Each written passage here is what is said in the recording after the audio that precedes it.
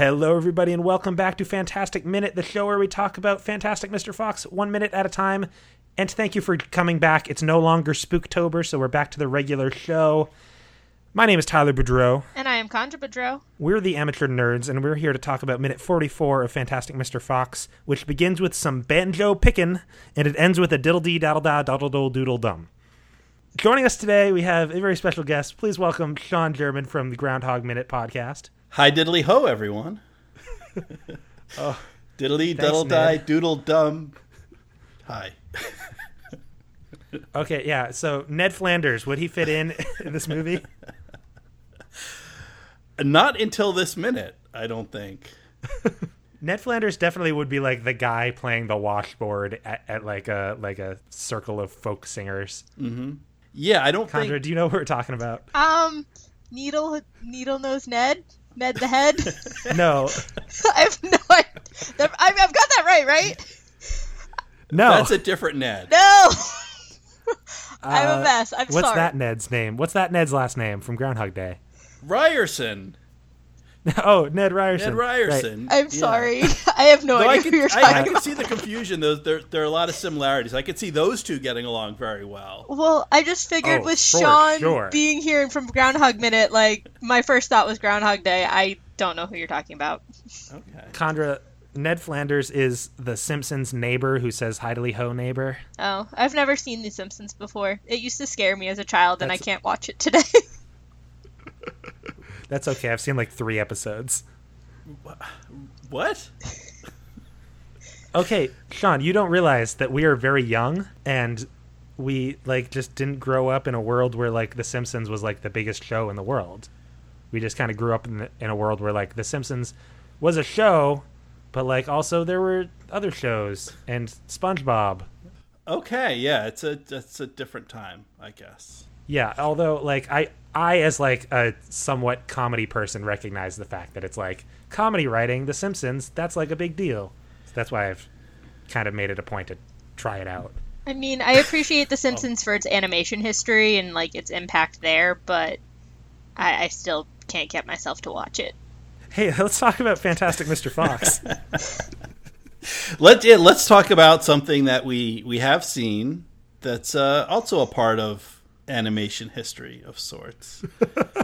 Perfect. I can do that. All right. So this gather might be the around best the minute in the fire. movie. Sorry. Oh, sorry, you were saying, Tyler? Yeah, I was saying this might be the best minute in the movie.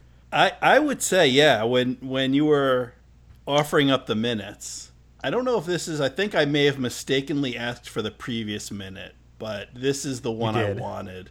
This is great. The music, the dancing, the everything, the style. And I know you guys have talked about it from other minutes, but particularly things like the campfire and the playing, the instruments and the musicians. This style of animation with those kind of movements and that kind of scenery, it's really amazing. Just the look and feel of this minute. Oh, you're absolutely right. The combination of the realism and the totally absurd, like, oh, they're just going to dance in a chicken coop right now, I think is what gets me. Or in a below 40 goose freezer. Goose, yeah. Goose fridge. Or in a warehouse full of alcoholic cider. Oh, yes. And that's why, and they all do, so you've got 9 characters. And there's an interesting parallel. Mm-hmm. I didn't quite notice this till I was breaking it down 1 minute at a time. But funny how that works. there are 9 humans when the camera pans around that circle that's playing our folk song around the fire. There's 9 humans, and when we get our little breaks in the 3 different warehouses, I think there's only 2 of them this minute. You got a little dancing last minute, but when they dance and they separate out, there's 9 animals. So there's a symmetry there. That Absolutely right. I want to come back to this 9 humans around the campfire, but let's talk about the 9 animals. All right. Talked about this last minute, how they're all doing different dances, and we tried to tag ourselves in which dance we thought we were. Okay. So, Sean, what dance is you? What dances me? You know, I'd like to think of myself as a Mr. Fox, because he's the only one who looks like he really knows how to dance. Like he's doing an actual dance. And Ash looks like he's doing the robot dance. That's solid, yeah. The rest of them, I don't know what they're doing. I don't know if it counts as dancing. I'm probably more like Mr. Beaver's son, who's just like doing jumping jacks. He's just jumping up and down. I think he's fist pumping. Same. Fist pumping. Okay. He's just jumping up and down, punching his fists like a joke from the Blue Man Group. Yeah. Well, and then Mr. Beaver's doing this thing. Like, I don't know if he's supposed to be like a prop plane. Like he's twirling his arms, but just from the elbow down. So the elbows are out, and then both his forearms are spinning around like propellers. I'm trying to remember what Badger's doing, because I saw Badger doing a dance, and then I was trying to imagine Bill Murray doing that dance. And then that made me laugh. Yeah. I tried to describe, what I had for Mr. Badger is just arms up like he's stretching. He kind of looks like he just got out of bed, and he's kind of like just reaching out and stretching and yawning and ready to meet the day. And I like the opossum Kylie, who is like an alien out of Space Invaders, because his arms are flipping like up and down, and he's moving side to side. He's like one of the aliens in Space Invaders. I just want to shoot him. That's a good analogy. Yeah. You want to shoot Kylie? Well, just from growing up playing Space Invaders, he just looks like he's waiting to get shot. Just but yeah. So you're not a. To quote Petey, you're not a yokel trying to shoot the cuss out of animals. Oh no. I'm just in a playful video game kind of way where he reboots, he respawns at the end, and he's okay. If I thought he was going to be really hurt, then I wouldn't shoot him, or at least I would eat him if I did. Or is Kylie the one where you suck him in and then that boosts your shooters? Or is that Galaga? I absorb his powers. Yeah. I'm not sure what powers an opossum has that can be absorbed, but well, we'll get back to that later. That's a thing that comes up later in the movie. All right, so save it. But I really love this. I asked for these minutes just because this is just the joy and the mirth and the sort of child naivete of we're moving and there's music, and that makes it a dance. There's no set moves. There's nothing, there's no name to it. They're not doing the cabbage patch or the herky jerky or the twist or anything. They're just moving, but with the joy of, well, in this case, it's the joy of breaking and entering and stealing, So it's not maybe the most wholesome joy, but it is joy. Can we continue to list dances that they're not doing? They're not doing the mashed potato. They're not doing the mashed potato. They're not doing the boogaloo. Are we just doing Shake Your Tail Feather? All the dances I know are from the song Land of a Thousand Dances, so I know it. I do not know 1,000 dances though, so I do. All the dances I know are from the Blues Brothers Ray Charles scene. Yeah, yeah. Oddly enough, no one is shaking a tail feather here, but they're all mammals. Well, they're shaking the tail feathers of the chickens they're eating. Yeah. What was I going to say?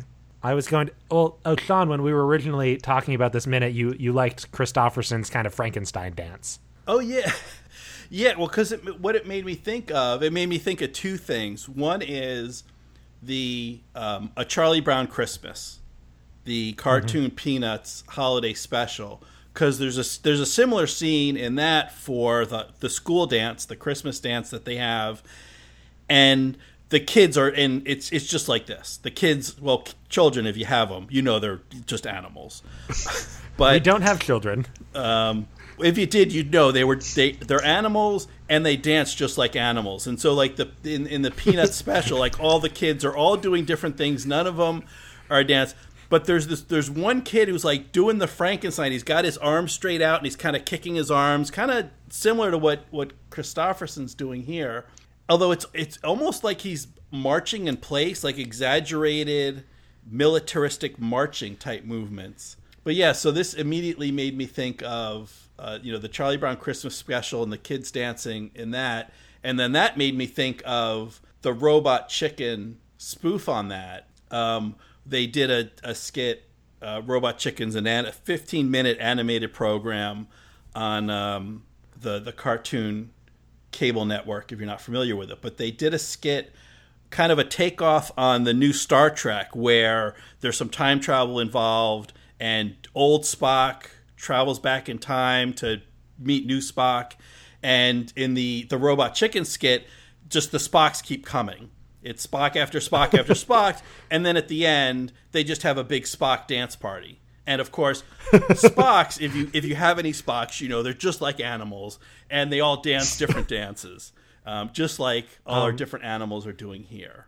So that's all these things that come to mind when I see this scene. So when this episode comes out, remind me to make a meme of Anakin saying, "Children, they dance like animals." So I slaughtered them like animals. That's not quite what I meant, but sure. I guess. Speaking of me being surprisingly morbid, I don't know. Crash. I can get into a little thing I have, but Condra, do you have anything you want to say before I get into my thing that I have? Can I talk about some dirt for a minute? Oh, talk about dirt, please. All right, dish. Please. So Dish some Wes dirt. Anderson, some dirt on some dirt. So lately, when the critters have been digging, they've been very linear, very straight, but nicely layered and all that fun stuff, all the dirt layering I like to talk about. But this time, Wes Anderson has thrown in a wrench and added some rocks that they've had to do these really cool zigzag patterns around that it really breaks up the rest of the digging scenes and makes this stand out and kind of goes along with that like frivolous childlike nature of the rest of the minute because it's a lot more erratic and a lot more unexpected. So that's my dirt on dirt. Dirt on dirt. All right. So we see this shot. We get a beautiful circle shot. Where it starts on Petey, and then we kind of go around the circle to see all the different people playing instruments. And I'm going to tell you all the instruments that they're playing. I wrote them down right too. Now. So now I'm wondering if you noticed this, Condra. So the first guy got a jaw harp. Yep. Second guy, stand-up bass. Mm-hmm. Third guy blowing into a cider bottle. Remember him. Mm-hmm. Fourth guy playing a washboard. That is Doug playing Fifth the washboard, Tyler. That's not just anyone. That's Doug playing the washboard. Is that the explosives man? That's the explosives man. Next guy playing spoons. I think I remember seeing a video on the internet that Tom Hiddleston's really good at playing spoons. Yes. We'll get back to this. No, that's not what we're going to get back to. Next guy is playing a pumpkin. He's just hitting a pumpkin. Tyler, that's actually really traditional playing a gourd. Usually they're hollowed out and dried. So that's not super surprising, and that's actually like it's from African music tradition. So respect the gourd. Okay. And it's seasonal because this movie takes place during the fall. There you go. And then finally we get Dan, the newsman, snapping. Mm-hmm. But, okay, we're going to fast forward to a later shot where we get like a shot counter shot of like Petey and then everyone else when they're doing the call and repeat. Mm-hmm. But when we're doing the call and repeat, the redhead who's blowing into the cider bottle isn't there anymore. But the cider bottle is on the ground. Yes. So what happened to redhead cider bottle guy? Where did he go? Is he dead? Is Fox kidnap him? there a replacement person? I didn't notice this. No. So there's just 8 people now? There's 1, 2, 3, 4, 5, 6, 7, and Petey is 8. Maybe he just had to, see a man about a horse? He just put the jug down and had to go off to the side? Did he realize? Maybe he realized he was being filmed by the camera guy and got really nervous and is like, "I'm out, guys." Is he wanted? That's really weird. That I didn't like. The jug is still there. I assumed there was a man holding the jug, but no, he's gone. Is he a ghost? Spooky season is over, or is it? I just like to throw hidden dead people into every episode of the podcast. Or was he like a spy? Maybe it was like 3 beavers in a man suit kind of thing, and he was just there reconnaissance. Yeah, that's fair. What? That's as likely as a ghost, right? Why is it always the redheads? I feel attacked. It was like this guy that looked like Donald Gleason. He was just like pale white with like red hair. What a mystery, Tyler. Thank you for bringing that to our attention. Yeah. So this has now become a true crime podcast. That's where the big bucks are, right, Sean? Yeah, apparently. That's where the fortune and glory lies, in true crime. So what happens to the jug-blowing redhead? Maybe. Just have to investigate that. Maybe he runs to go get the pan that other guy uses at the end of the minute. He's like, we need a pan! Wait, I love Pan Guy. Pan Guy. So, wait, no, let's talk about this. Okay, so PD does the thing where he says that Fox dug as quick as a gopher that was hyperactive. Hyperactive. Which is really hard to, like, unless you put subtitles on, it's really hard to know that the word he's saying is hyperactive. Mm-hmm. Yes. And then PD does the little arm motions where he, like, does, like, a huh, and then a huh, which is really hard because it's a non-visual medium. He does, like, a little snap thing. Yeah. And then, like on the one of the next measure, this guy just pops into frame and like hits a little metal plate. It's so funny. And PD looks so insulted too. He just looks at him and is like, "How dare you interrupt my silence?" I love PD. Wait, before we move into something else, in the middle of his lyrics, he actually cusses. So that would be cuss number 25, folks. We're racking them up. All right. Cuss count 25. Mark your calendars. Take a shot. Oh, yeah. Of water. He shot the hydrated, tail people. off the cuss with a fox shooting gun. Ah, yeah. That's what the... Did anyone write down the lyrics? I looked them up on the computer, so I have them. I was able to find them online, so Yeah. I do have the lyrics. And we get most of the song this minute. There's a little bit, as you guys would know, last minute, and as you'll find out, there's a little bit in the next minute, but we got pretty much the whole thing. What? Or so I've heard. I don't know. I actually haven't watched the next minute yet, but Save I'll it. Yeah. No, I was very happy that the song got extended into 3 different minutes of podcast. I was excited about that. 3 crazy jackies had our hero on the run. What is a jackie? Definitely like a phrase to refer to farmers of some sort, or like country folk. Country folk. I've never heard that before.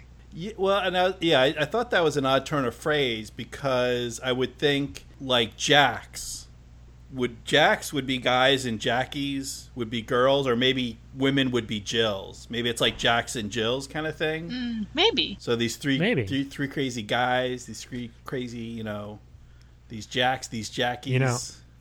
I'm sure Jack would be very happy because to where there's a hole was once a hill, so now he doesn't have to go up the hill to fetch the water. Yeah. Oh. What about Vittles? It says just like every little critter needed victuals for his little uns. Vital, like consonants. That's victuals is like a shortened form of like a, what is that word? Victuals. Yeah, definitely like a. Oh, okay.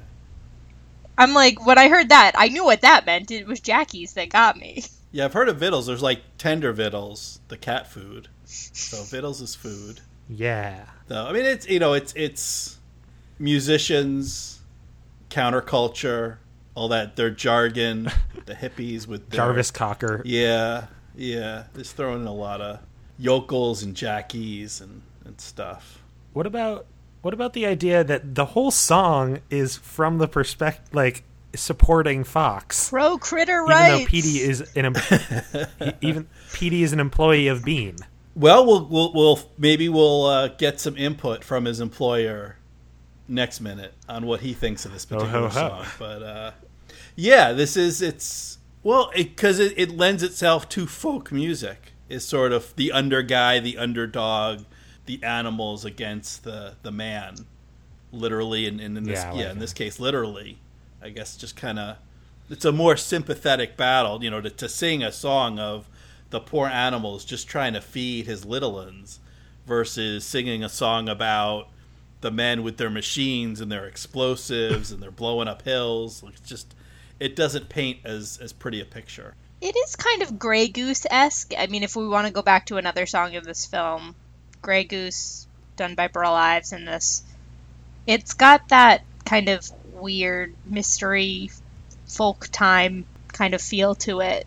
Now, did you guys talk about about the man who kind of gives voice to Petey, Jarvis Cocker. Have you talked about him at all? Yeah, we did. We did introduce Jarvis Cocker in the last minute because new character had to introduce who he was. But do you have any additions on him? Nope. I think everything you covered was spot on, and I have nothing to add.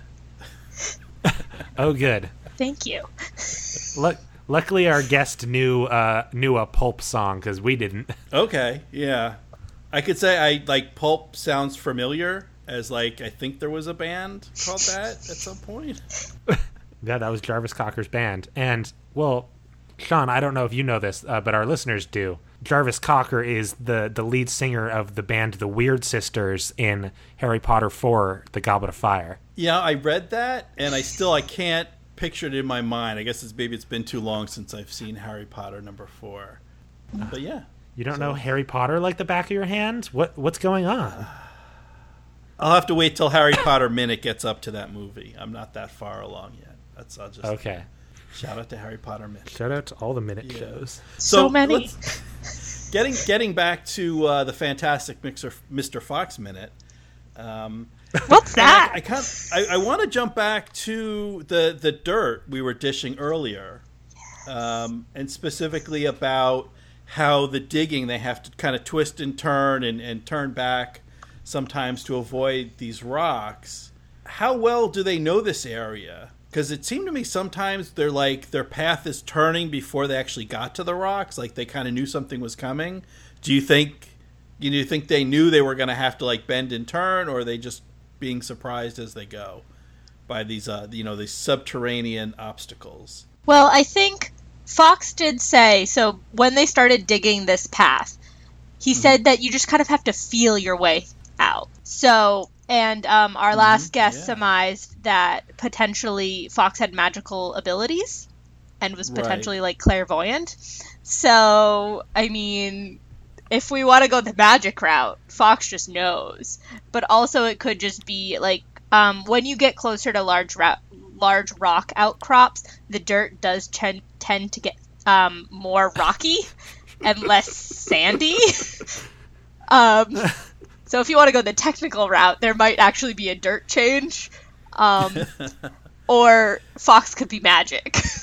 Yeah, it could be. I kind of lean towards, a sufficiently advanced technology can appear to be magic, because before he starts digging, he leans up against the dirt wall, and he kind of, I don't know if he feels it out, or it almost looks like he's pressing an ear to the dirt to kind of sense what's out there. And he does say that they're going to have to dig in a very special direction. So, yeah, I kind of got the feeling that he doesn't know where all these rocky things are that he's going to have to dig around, but he does have, something's tipping him off. He's sensing something that the less fantastic Fox may not notice. But, because this particular Fox is fantastic, he picks up on this stuff. Yeah, that's definitely my interpretation. Is he is the quote-unquote fantastic Mr. Fox, and he's this ultimate trickster figure. Like, if Bugs Bunny was in this group,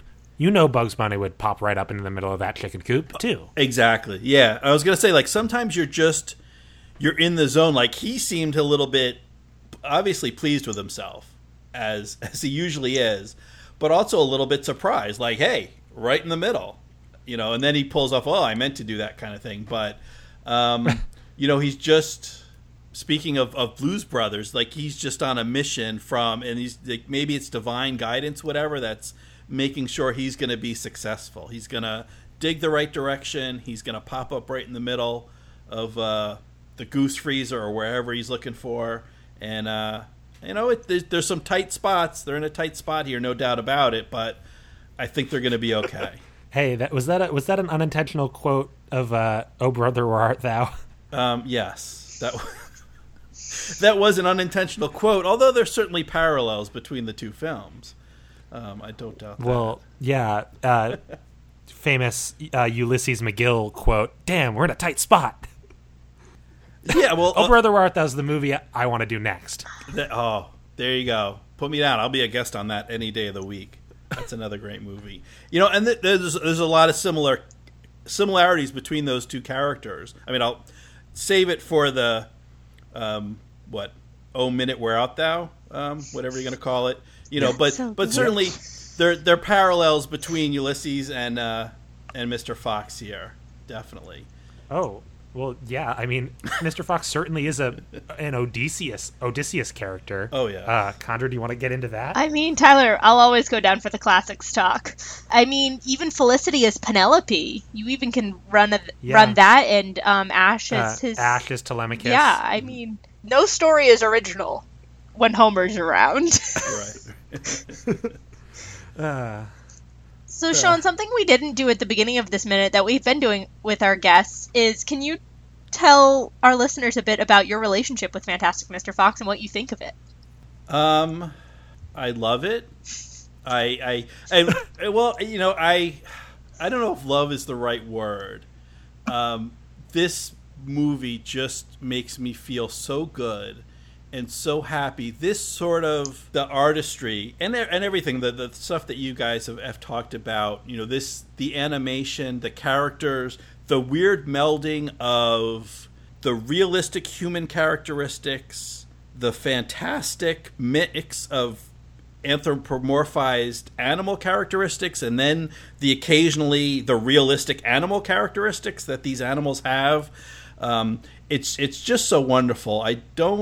I'm pretty sure I didn't see this in the theaters, but I imagined it was pretty soon after it came out on home video. I don't remember the first time I saw it, but I know I loved it from the very first time.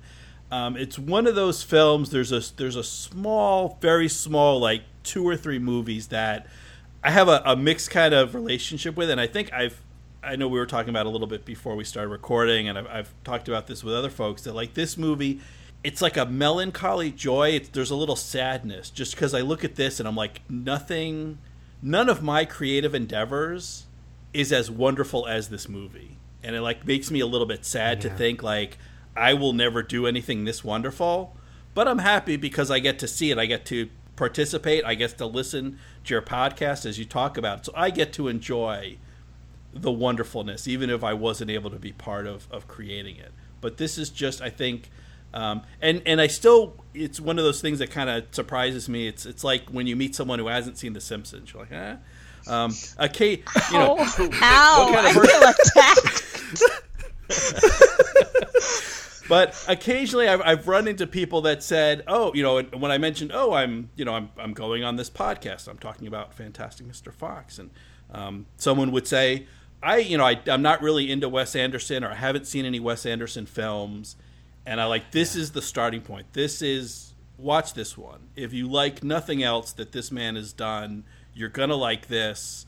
If this leads you, open a door to a new realm of these wonderful, quirky movies that he's made, that's fine. If you do nothing else but just watch this one, that's something that I think, so this is the starting point. When I do run into someone who's not familiar with Wes Anderson, I say, watch this. Or if they've seen his other films and they haven't seen this one, I'm like, you haven't seen anything yet. I think this is the best. This is great. Again, it's just the joy that it's this animation style. I don't know what it is about this style. And part of it is, and again, going back to things you've talked about, is knowing how difficult it is to some of the simple things we see, and particularly this, like how do you do, a campfire with the shadows and the light, with sort of stop motion claymation and the instruments and everything else, and then those things are kind of, they're not photorealistic, like you're still looking at animation, but they're trying to be realistic, versus then we cut to the animals digging, which is not realistic at all in terms of how animals dig and what they're going to look like. Like there's no attempt, but and that's part of the wonders of film, is that it doesn't have to be literal. Like we know what you mean. We know what the filmmakers are trying to tell us with these digging scenes. They're digging, and it doesn't have to be literal for us to understand it. So yeah, so I like the movie, to answer your question. Thank I you. like it. Thumbs up. I approve. We should put that on our thumbs up? podcast. Like, if nothing else, Sean German likes this movie. I like this movie, yeah. So I gave it 2 paws up. 2 paws up. Oh, good. Yeah. Although I did notice, so I don't know, and I'll get you folks, your opinion on this. So each of the 3 warehouses or storehouses or barns that the animals break into, that they dig up in, they all do the same dance in each one. Mm-hmm. Now, is that just lazy? Oh, we're just going to reuse this animation 3 times? Or is it telling us something about these characters? Like they have certain personalities that are going to be the same, and that's why they're always doing the same dance.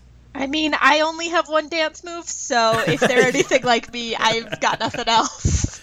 I wouldn't pen it as laziness as much as shorthand. Mm-hmm. Okay. So like it's they're 3-second shots. You're not gonna like spend all that time making them do different dances. Right. Especially when they're elaborate in themselves. Like Phil the mole, he's spinning on his head, and that in itself is really challenging to do animation wise. So like there's some of that too. Or maybe the first time you see a couple of them dancing, and then the second time you're like, okay, I've seen them. What are those other guys doing? Right there. So that's probably one of those filmmaker tricks that I don't know about because I don't make films. But yeah, so you figure the first time you start, you look at the first 3, and then the second time you look at like the middle 3, and then at the last time you look at the other 3, and then by the end you've seen everybody dance. So going back, I know we had a little bit of a dance conversation earlier, but you mentioned Phil spinning on his head, the mole. Mm-hmm. Is that? Do you feel like was that like breakdancing? He's doing the breakdance head spin. Is that what he's doing? I think so. In the last minute when we saw them dancing the first time, he did more of one of those arm stands that like is the precursor to starting to spin on your head. So I think he's got some breakdancing moves in his catalog. Yeah, because that's kind of the vibe I get, and you know the attention to detail. There are intermediate steps. It's not like he's standing up and then the next frame suddenly he's upside down on his head. There are like some movements in between where he's kind of got to spin on up. So yeah, or spin on down. I guess spin upside down. So there's a little break dance. Like that's an example of an actual dance that the guys are doing for the animals. So we should probably start wrapping up, but yeah, Sean, I wanted to draw attention to like I don't know, you had that kind of feeling that like you would never get to be part of this movie, but not to give ourselves credit, but like you know, doing a podcast engaging with the fandom and the criticism of this movie, I think is participating in the movie in a way, and I think don't sell yourself short on that. Well, no, I won't sell you guys short. I mean, you're doing it, you know, 1 minute at a time. I'm just a listener and a one-time guest. Well, but you're always invited back because I've certainly had a blast today. Mm-hmm. Perfect halfway minute.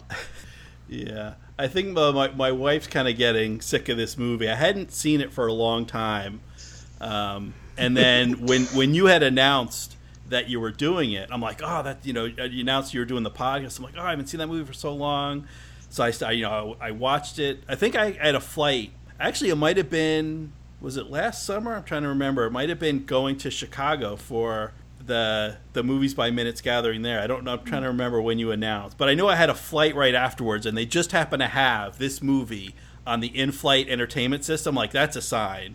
So I watched it then, and I could kind of see it, but it's noisy on the plane, even with noise-canceling headphones. I couldn't really hear all the music and the dialogue and everything. So then I watched it again at home, and then when we actually set the minutes and, you know, we set up the time to record this and everything, then I'm like, okay, now I got to watch it again, and my wife's, and then I see the scene where they're doing the dancing, and like I call my wife and, oh, you got to see this one scene, you got to see him dancing, and so she'll be happy that having recorded this, I'll probably watch the movie less often going forward than I have been. It won't go away completely, but I think she'll be glad. I don't know if she likes it. I don't know if she quite enjoys it as much as I do, but I enjoy it very much. Awesome. Okay, Sean, where can people find you on the internet? Yeah, so I'm in a few different places, but probably the best place is catandshawn.org. So I mentioned my wife, but I didn't mention her name. Her name is Catherine. So C-A-T, Cat, A-N-D, and Shawn, S-E-A-N, catandshawn.org. And from there, you'll have a link to groundhogminute.com, where I covered the movie Groundhog Day, 1 minute at a time with my buddy Dave Pallas. And there's also a link there to spinaltapminute.com, where I covered the movie This Is Spinal Tap, 1 minute at a time, with my good buddy Heidi Bennett was my co-host for that. And it's also got links to other podcast stuff, all my guest appearances. There'll be a link there to this episode when it comes out. So that's kind of where I'm pointing people these days, to catandshawn.org. And then, that links to other things. Yeah. Very cool. We'll do our little sign-off right now. I'm Tyler Boudreau. You can follow me personally on Twitter at Tyler Booty. That's at TYLERBOUDY. And you can follow the show at Amateur Nerds. Get in contact with us on that lovely social medium. Or you could email us at amateurnerdspresent@gmail.com with questions, comments, concerns, thoughts about future minutes. Or you can rate, review, subscribe on Apple Podcast or Google Play. And yeah, it's been a pleasure. This has been minute 44 of Fantastic Mr. Fox. Join us next time for minute 45. Whoa, we're halfway there. Living on a prayer. I've been Tyler Boudreau. I've been Condra. I've been Sean. And we hope you have a fantastic day. Fantastic.